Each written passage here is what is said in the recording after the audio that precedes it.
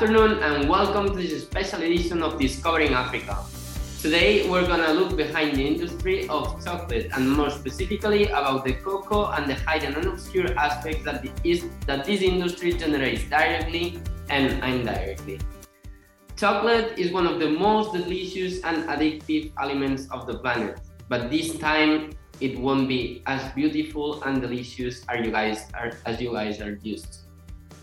I'm glad to be accompanied as always by my friends and specialists, Oscar Merida and Rock Pan. Good morning, guys. How are you doing today?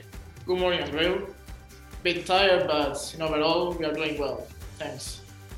Good morning, buddies. I'm good. I'm so done of everything as usual, but we keep going.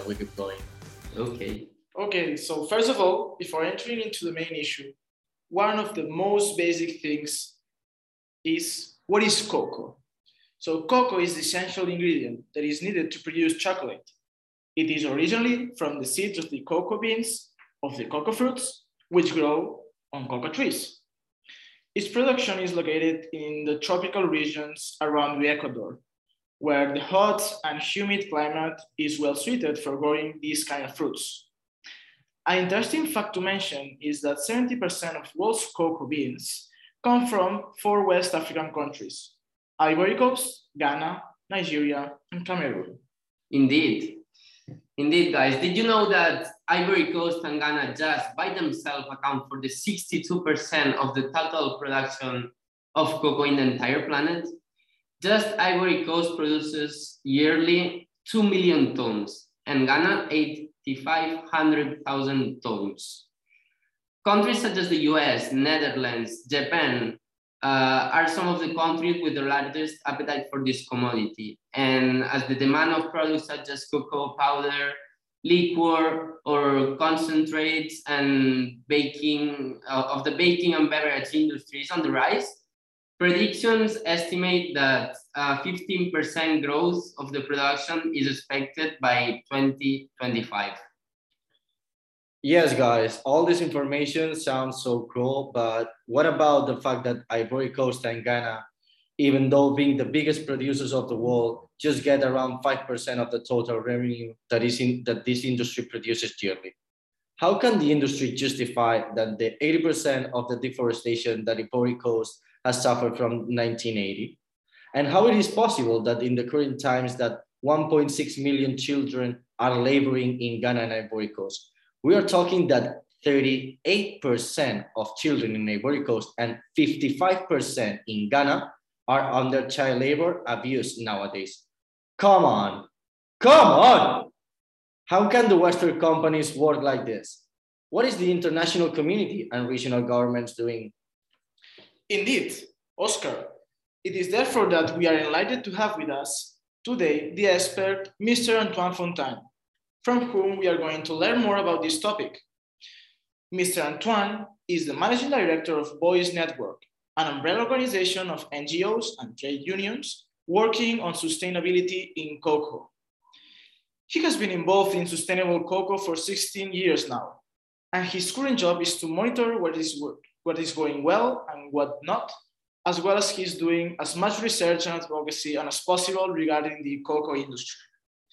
Apart from that, he has also been part of a Netflix documentary called Bitter Chocolate, in which he gives his expert opinion on the problems raised by such an industry. Okay, thank you, Rob, Oscar, for this introduction, and let's welcome Antoine. Good afternoon, Antoine. Well, thanks for having me. Good afternoon, Antoine. Mm-hmm. First question that we would like to ask is to provide a comprehensive contextualization to our audience, because since you are an expert on this field, so we want to start by asking you to frame the most singular problems that arise from cocoa production in the Ivory Coast. Yep. So when the conversation started around sustainable cocoa about 20 years ago, the first thing that came to everyone's attention was the issue of child labor and forced child labor, right? And that's been an issue that people have been looking at for about 20, 22 years now. not with a lot of success yet, but that's been one of the key focal points. And as kind of related to the child labor are a bunch of other human rights and labor issues. But that, child labor and the human rights is one of the two big branches of problems on the cocoa tree. And the other big branch is the environmental side. And so we're looking at issues around deforestation. About 90% of all the trees have been cut in Cote d'Ivoire and Ghana. But we're also looking at issues like climate change. And climate change and deforestation are very closely linked.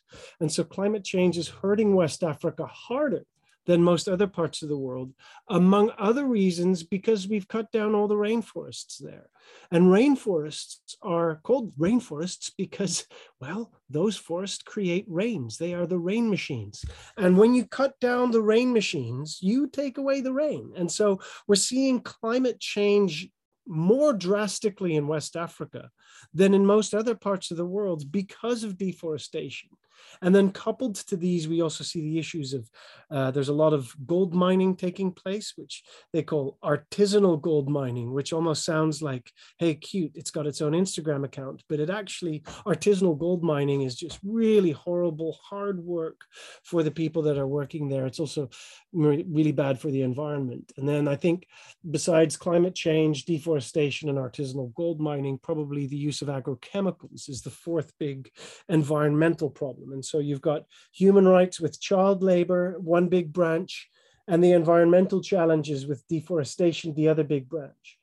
But they stand on the tree trunk of farmer poverty.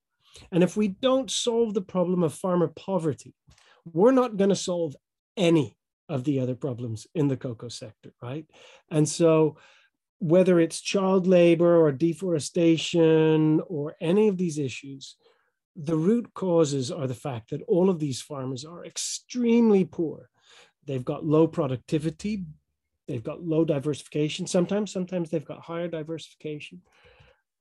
They have a very bad access to infrastructure. So there's often not the right schools, the roads aren't good, access to market is not there. But probably the biggest driver of all these issues is the fact that the price isn't high enough. And if the price isn't high enough, it doesn't matter how much cocoa you grow, the price still won't be high enough, right? And so those really are the issues around farmer poverty, where we can go into more detail there if we want to, but I'll just kind of try to keep it at top level there. So you've got these two big branches of human rights and environmental challenges standing on the tree trunk of poverty. But that also has its roots, the tree. And those roots are a lack of transparency and accountability, which you could also call corruption, is a real issue around what's happening. But not just corruption, it's also, if you don't know where your cocoa is coming from, how do you know it's free from deforestation and child labor, right? So traceability is a big part of that as well. The other thing is that when solutions are being developed, usually farmers and local communities aren't involved in the process. And when they do get involved, it's almost at the end. Someone's like, hey, I've got a great idea. Do you agree with me? That's far too late. We need to bring in the local communities at the beginning of the conversation when we're starting the problem analysis, not just to approve the final product, but to be part of it. So linking this, one of the last parts that you mentioned about the poverty of the region, we've seen that the chocolate industry produces a huge amount of money, $150 billion a year. And only 2% of it goes to Ghana and Ivory Coast, to those countries that are producing most of the cocoa in the world. Approximately 60% of world's production. Yep. How is this even possible? There's a whole bunch of reasons for that. And the first reason why it's possible is because our global trade system is designed to exploit countries that we used to colonize, and now we just exploit them, and we take their resources and we don't pay them, or we definitely remuneratively, we don't give them their fair share. And so, you know, all of the companies are Western and all of the farmers are Southern. And there's something wrong with that initially. So that's where kind of the conversation starts. And the whole way that we've set up not just cocoa, but commodities in general, whether it's coffee or tea or soy or palm oil or cocoa. The whole idea is to grab everything in as big a bulk as possible so that you get it as cheap as possible. The whole system is driven to not remunerate the farmer well. And so there's more than 5 million cocoa farmers in the world. And there might be 20 big chocolate companies and cocoa companies that do all the trading and making of the chocolate companies. There is such a huge disbalance between those two that of course those 20 companies are going to have so much more power than the farmers. Now, that means that we need to see farmers organize and become better at negotiating higher prices. That is very hard in a world that is dominated by the World Trade Organization that doesn't like any trade barriers, et cetera, et cetera. And so the systems go very deep. And especially if you then once again consider that for the last 40 or 50 years, there's been no legal framework for companies to do the right thing. You know, they're able to do the right thing if they want to. If they don't want to, that's fine as well.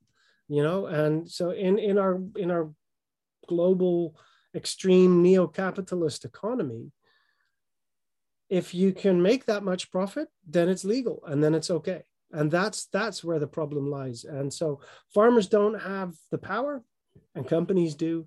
And so they make a lot of money. And what do you think would be the possible solutions to create a more fair structure? I think there are at least 3 things necessary to change this around. And the first thing that's necessary is for much more transparency and accountability of what's happening, both at the producer government level, because they are also a part of the problem very often, as well as at the company level. And so kind of, if we understand who is earning how much money, what, you know, who's being paid how much for what they are doing, where are they sourcing from, etc. If that information becomes available, then you can empower local communities to actually hold their leaders accountable, right? So I think transparency and accountability is really important. And not too distantly removed from that is also the need for stronger empowerment of local communities, whether it's farmers, whether it's local villages, whether it's people working together in civil society at a local level, but to give them the power to self-organize so that they can then drive the change they need, often because they're also best at understanding what their biggest problems are. I'm based in the Netherlands and my job is to do research on this. But in the end, the people that live in the local communities are clearly going to be much more well-placed to understand what their challenges are and to come up with first solutions how to solve that. And so besides transparency and accountability, we really need an empowerment of voices from the communities themselves. And I think the third thing that we need to solve this is we need legislation that holds the power in check, right? Because you can have an empowered local communities, you can have transparency and accountability. But if you still make everything voluntary, there will always still be companies out there willing to exploit people and planet for their own profit. And so therefore, we also need rules to basically say, no, guys, this is the minimum that you have to do, you know, and this is the least you have to do because companies will always try to do the least they can do. And that's why you need rules. Thank you so much. So now, jumping to the next section, Antoine, we would like to talk more about the social impacts that the industry of cocoa is having in Africa. So the first question is regarding the social impacts, which are the main one. What can be done at the national, regional, and international level to tackle such issues? So the social impact that obviously springs to mind first is child labor. Because when you talk about cocoa nowadays in West Africa, people very often associate that directly with child labor. And that's because there's about 1.5, 1.6 million children working in child labor. And so I think it's really important there to differentiate between kids helping out on the farm after school and child labor. Kids helping out on the farm after school, doing stuff that is appropriate to their age, that is not child labor. That is technically called light work or child work. And that's fine. That's not what we're talking about. When we talk about child labor, we're talking about things that are not appropriate for their age, that get in the way of their school or that get in their way of their ability to be a child. So these are already clearly, you start going down a very complex slope of problems. But almost all of these 1.6 million children are not just under something called child labor, but under something what is technically called the worst forms of child labor. And that's not an exaggeration, that's a legal term. And what we mean with the worst forms of child labor is that these children are doing really dangerous work. So they're using tools they shouldn't be using. They're using agrochemicals, and they don't have protective clothing, or they have to work hours that are far too long for their age, or they have to carry bags that are like far too heavy for their age. Now, who decides what is dangerous? That's not somebody in Geneva at the ILO or UNICEF or in Washington or in New York or Brussels that decides that, or in your case in Madrid. We don't tell Ghana or Cote d'Ivoire what is appropriate. No, that is a nationally defined line. So in Ghana and in Cote d'Ivoire, their governments have definitions around what is and what is not dangerous work within their culture.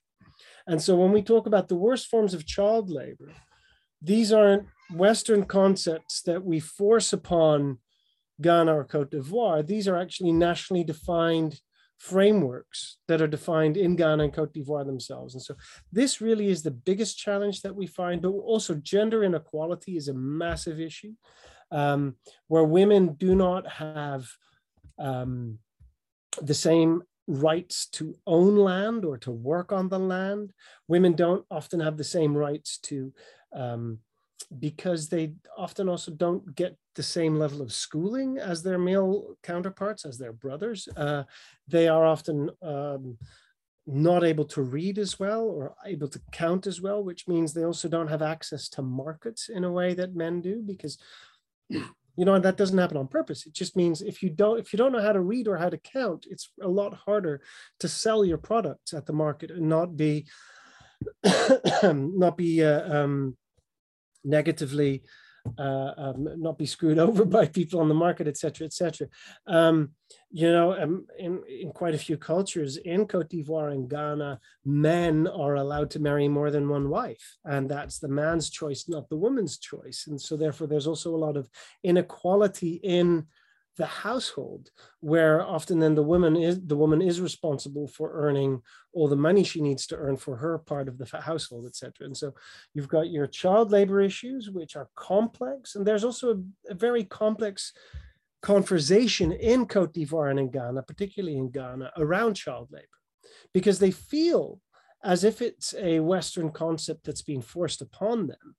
Part of that has got to do with stories that the national government does not tell very clearly. But part of that has to do with the fact that for hundreds of years, Europeans did go to Ghana and Cote d'Ivoire to enslave the people in Ghana and Cote d'Ivoire and to take them to the Americas as part of the transatlantic slave labor. The big slave forts are on the southern coast of Ghana and Cote d'Ivoire.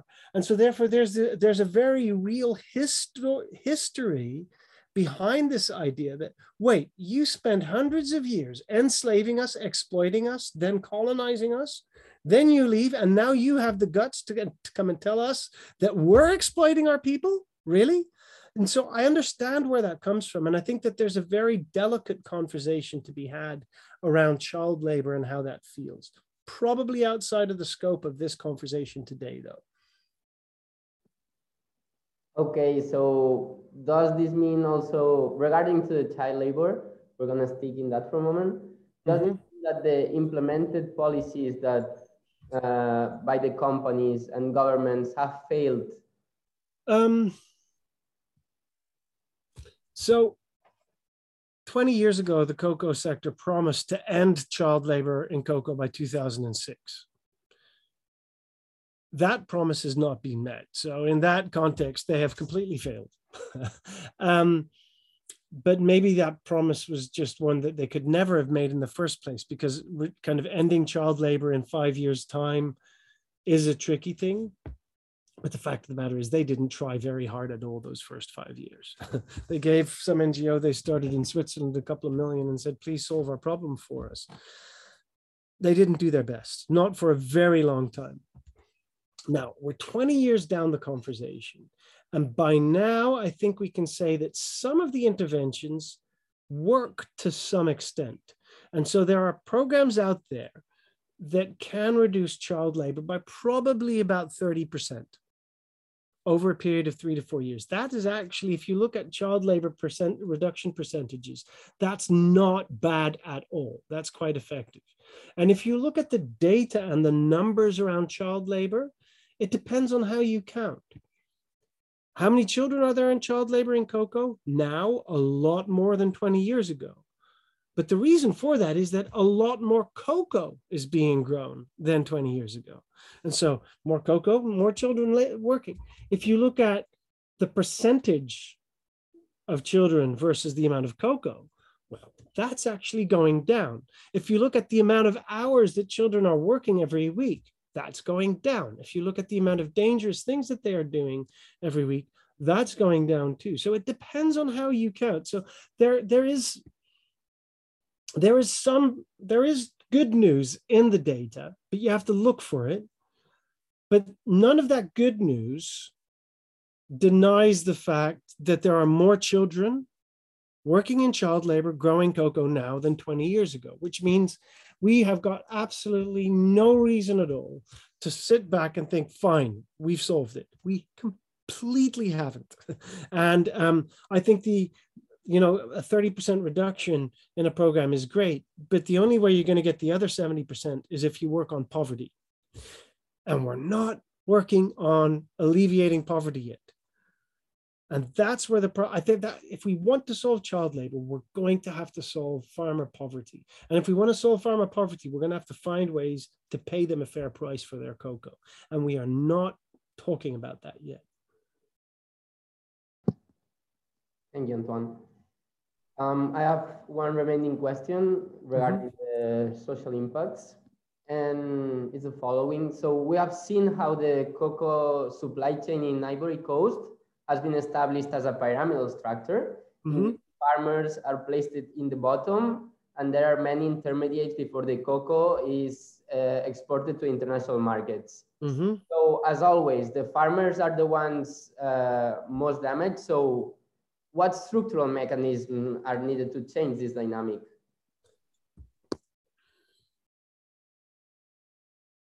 There are quite a few things that need to happen. And I've referred to some of these already, where I've said, look, we need legislation of multinationals. We need full traceability of supply chains and transparency in there. We need higher prices is also a clear issue of that. We also need to look at what is the role of the local governance, right? Because they are responsible for making sure there are enough schools, that there is a proper infrastructure, that there are roads, that there is access to market. They also need to make sure that there is a freedom of association and that farmers can work together to get higher prices and better deals through better collective bargaining, etc. They need to be transparent in how they're spending their tax money. And this often doesn't happen because corruption is a real issue there. So there's a lot of different issues that need to come in there, but then we're only talking about the practicalities. Underneath there is also a real role for governments where it comes to policies. And with that, I mean, Ghana and Cote d'Ivoire are net importers of food. But they're agricultural nations. They shouldn't be importers of food. They should be growing their own food structures and exporting at the same time, which means you need policies. You need rural development policies that look at the strengthening of the countrysides there to become much more economically viable and whole regions that actually take care of themselves and are able to export, rather than to just be completely dependent on commodity markets where they need to sell to the export and are dependent on price fluctuations for their foreign income. And so I think that we really need to see rural development policies at a government level that come up with some real long-term structural solutions. And we're not seeing those yet either. And so there's some real challenges there. Okay, thank you so much, sir. Now, after my colleagues, we have tackled like more like an economical branch, and then Andrea will talk about more like the social branch and the impacts. And now we would like to focus on the environmental branch, the environmental impacts. Mm-hmm. So last year, the European Union passed a new law that they ban buying products from productions that they are doing rainforest and damaging the environment as such. So regarding international strategies, and besides the EU Commission strategy that I just mentioned, do you know any other international strategy to tackle the damaging impacts of the cocoa industry? So let's first talk about deforestation. I think that some of the other environmental challenges, specifically around gold mining, etc., is far, and logging, that is far outside of the remits of the cocoa sector. It's very hard to find joint strategies there. But on deforestation, there's something called the Cocoa and Forest Initiative, which was set up by the Prince of Wales, Prince Charles, bringing together the whole cocoa sector to try to come to promises to stop and reduce deforestation and actually rejuvenate and give land back to rewilding, et cetera, et cetera. Now, the CFI process has been going on for about 6 or 7 years now. There was 1 year where we did see a strong reduction of deforestation in Ghana and Cote d'Ivoire, but that was one off. It's still going up. And so that doesn't seem to be working particularly well.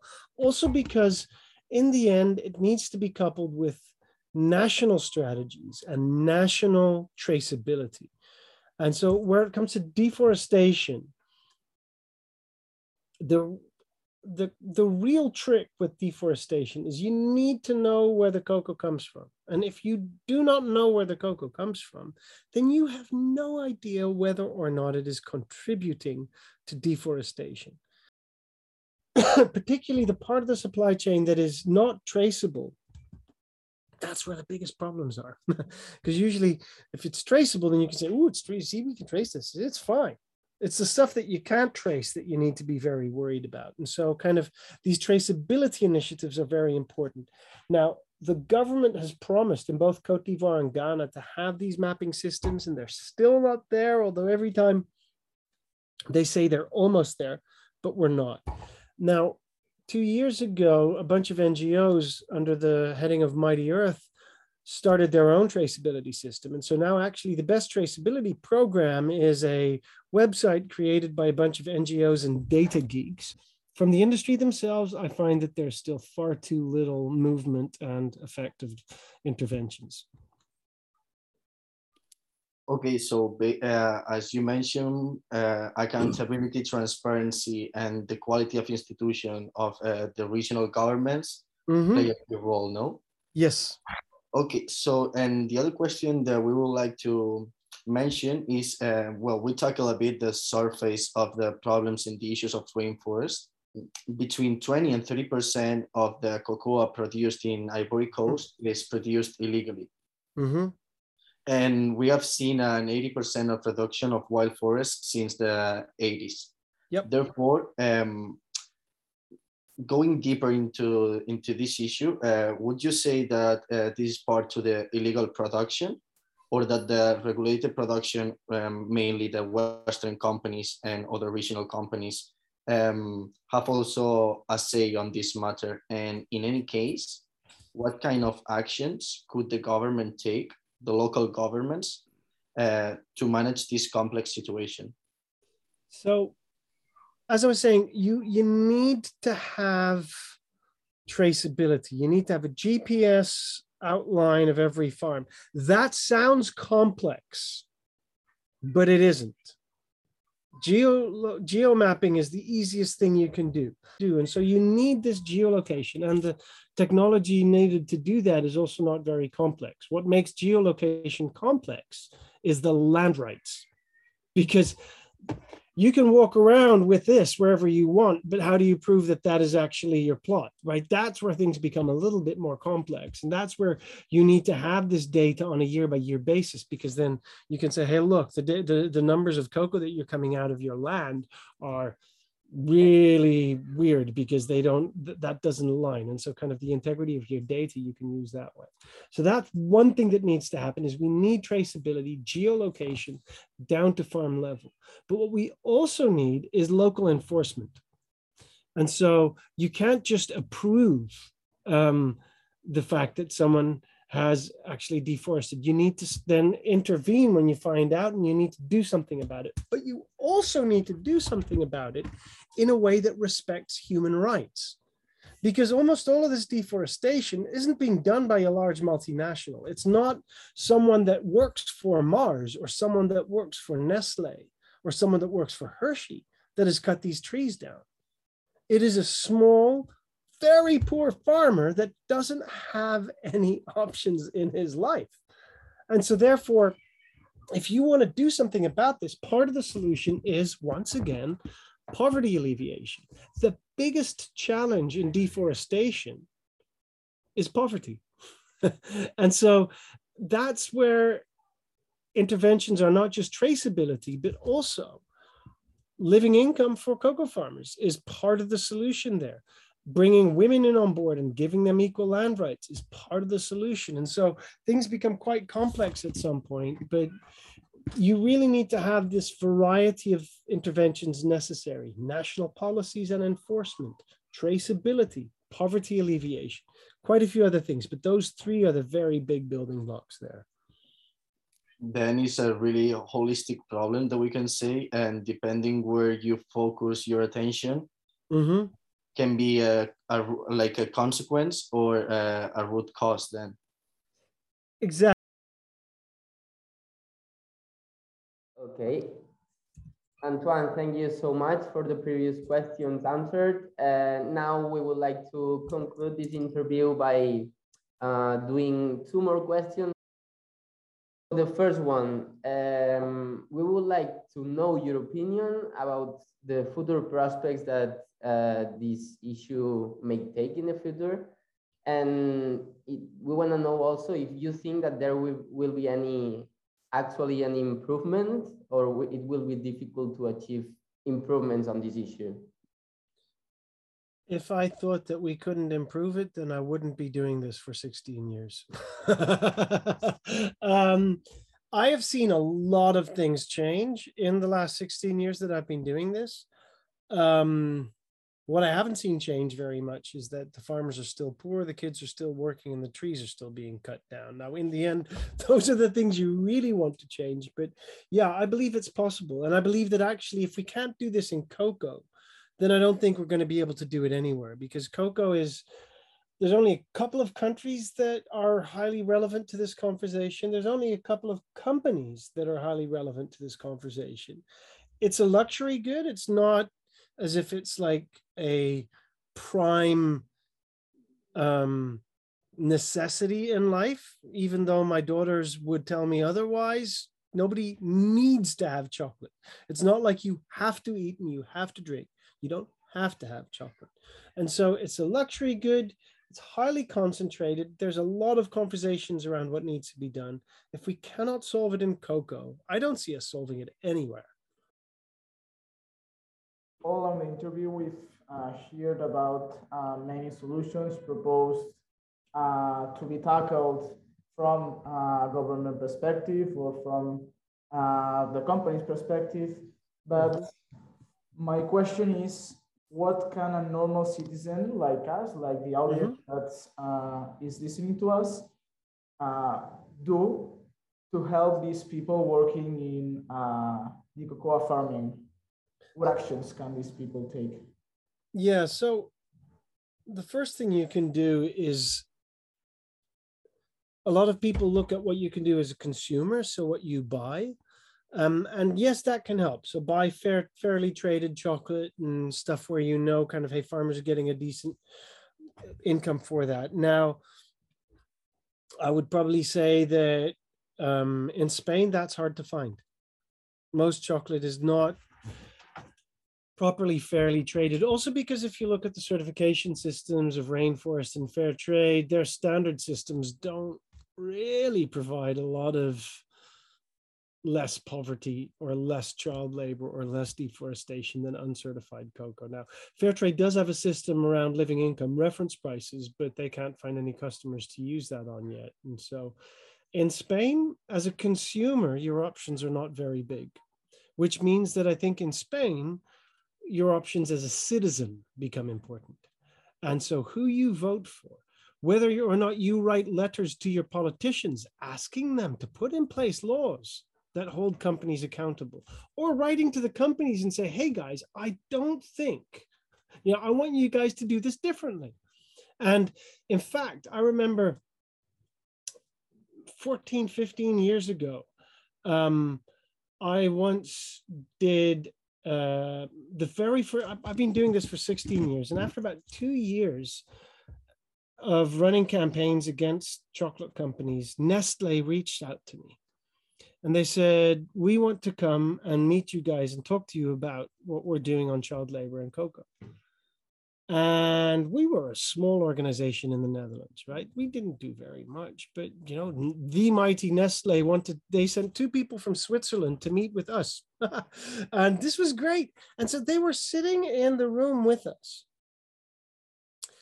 And this lady from Nestle started explaining to me that they got letters from all across the world. Right. And we worked for a small organization that had a few different offices. She said, we're getting letters from Australia. We're getting letters from England, from the Netherlands, from Belgium, from Spain. I was like, Spain? We didn't have anybody in Spain. We didn't have offices in Spain. We weren't running campaigns in Spain.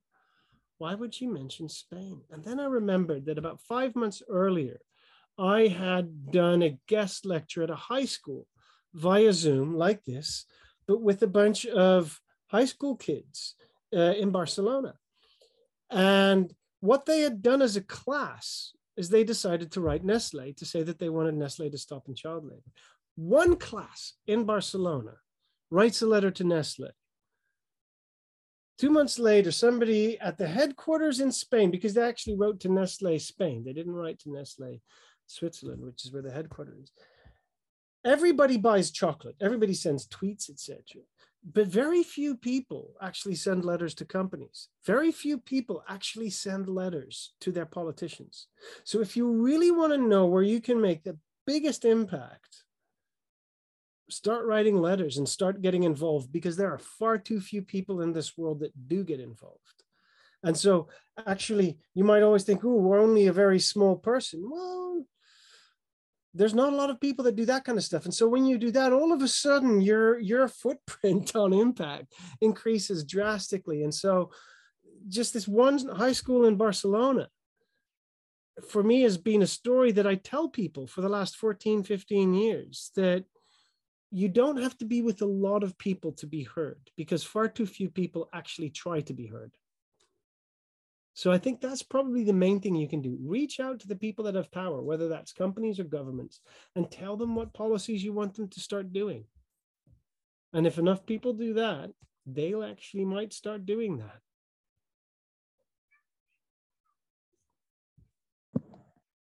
Okay, thank you, Antoine. Well, if my colleagues do not want to add anything else to this interview, I think it's been so productive. We have learned a lot from you. I think the audience is going to be so grateful from listening from such a distinguished guy like you. And if you want to say something to the audience that is going to listen you at this podcast, if you want to give any recommendation to our audience regarding this problem, this is your opportunity, and thank you for our part one more time. I think my last story about a school in Spain is probably as good a way to end this conversation as anything for a podcast for people in Spain. So Amazing. good luck, guys. Thank you. It's been really right. Same to you. Thank you so much for your time. So, after this insightful interview of our expert Antoine Fontaine, we could extract some conclusions. The first one has to do with the unfair trade relationship that the center, especially those few multinational companies, have with the periphery, in this case, Ivory Coast and Ghana farmers. The center are the ones who have the ultimate decision on the cocoa prices. So the farmers are, in the end, at the expenses of these few multinationals. Indeed, we could link this structural problem with the huge poverty rate that the region has, being the first one a cause and an effect of the lack of financial resources that the farmers have. This last one has in turn another effect, 1.6 million of children working in West African cocoa farms, a very big issue that needs to be tackled, as emphasized by Antoine. Yeah, for me, the game center of this issue is regarding transparency and the quality of institutions dealing with this matter. People is not aware of what is behind every piece of chocolate whenever they buy it. And as our expert Antoine has explained, when buying chocolate, it is so difficult to determine if we are contributing to all the casualties that the East industry is producing, because there isn't any label or indicator that lets you know which companies work in a sustainable way and which don't. Also, international organizations as well as regional ones must start acting on the ground, demanding explanations and making public to the world these working methods that companies take. Regionally, what Ghana and Ivory Coast need to achieve is to build the necessary infrastructure to process the raw cocoa to the final chocolate product, so as to supply the whole world with these final products and keep the most of the revenue where it belongs, in Africa. Completely agree with you, colleagues. And regarding my environmental branch, it is clear that deforestation of rainforests is exacerbating the effects of climate change in the region. The area is becoming increasingly drier, affecting the population as well as the wildlife. Since it is a holistic issue with many variables affecting at the same time, as my colleagues have just mentioned, the environmental problem cannot be solved independently. Socioeconomic relations must be tackled too in order to reduce as well the environmental impacts of this intensive industry. The 80% of deforestation cannot be reverted. However, new plans and policies of reforestation can be applied now and in the future by local, regional, and international institutions to heal the countryside of Ghana and Ivory Coast especially. So, to conclude, it has been really insightful interview where we learned the obscure part of the cocoa industry. How is it damaging the societies of Ivory Coast and Ghana? This unfair relation between North and South, and how a so desired and popular product around the whole globe is damaging so much local populations, especially in Ghana and Ivory Coast.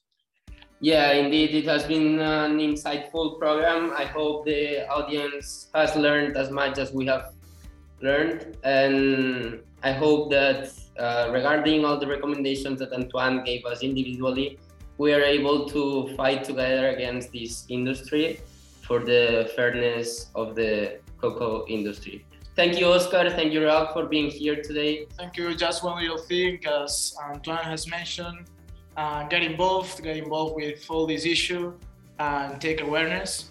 I think this is the most useful thing that we as normal citizens of this world could do. So thank you very much to all our audience. And we wait you here for our next podcast. Thank you. Bye. Thank you. Bye.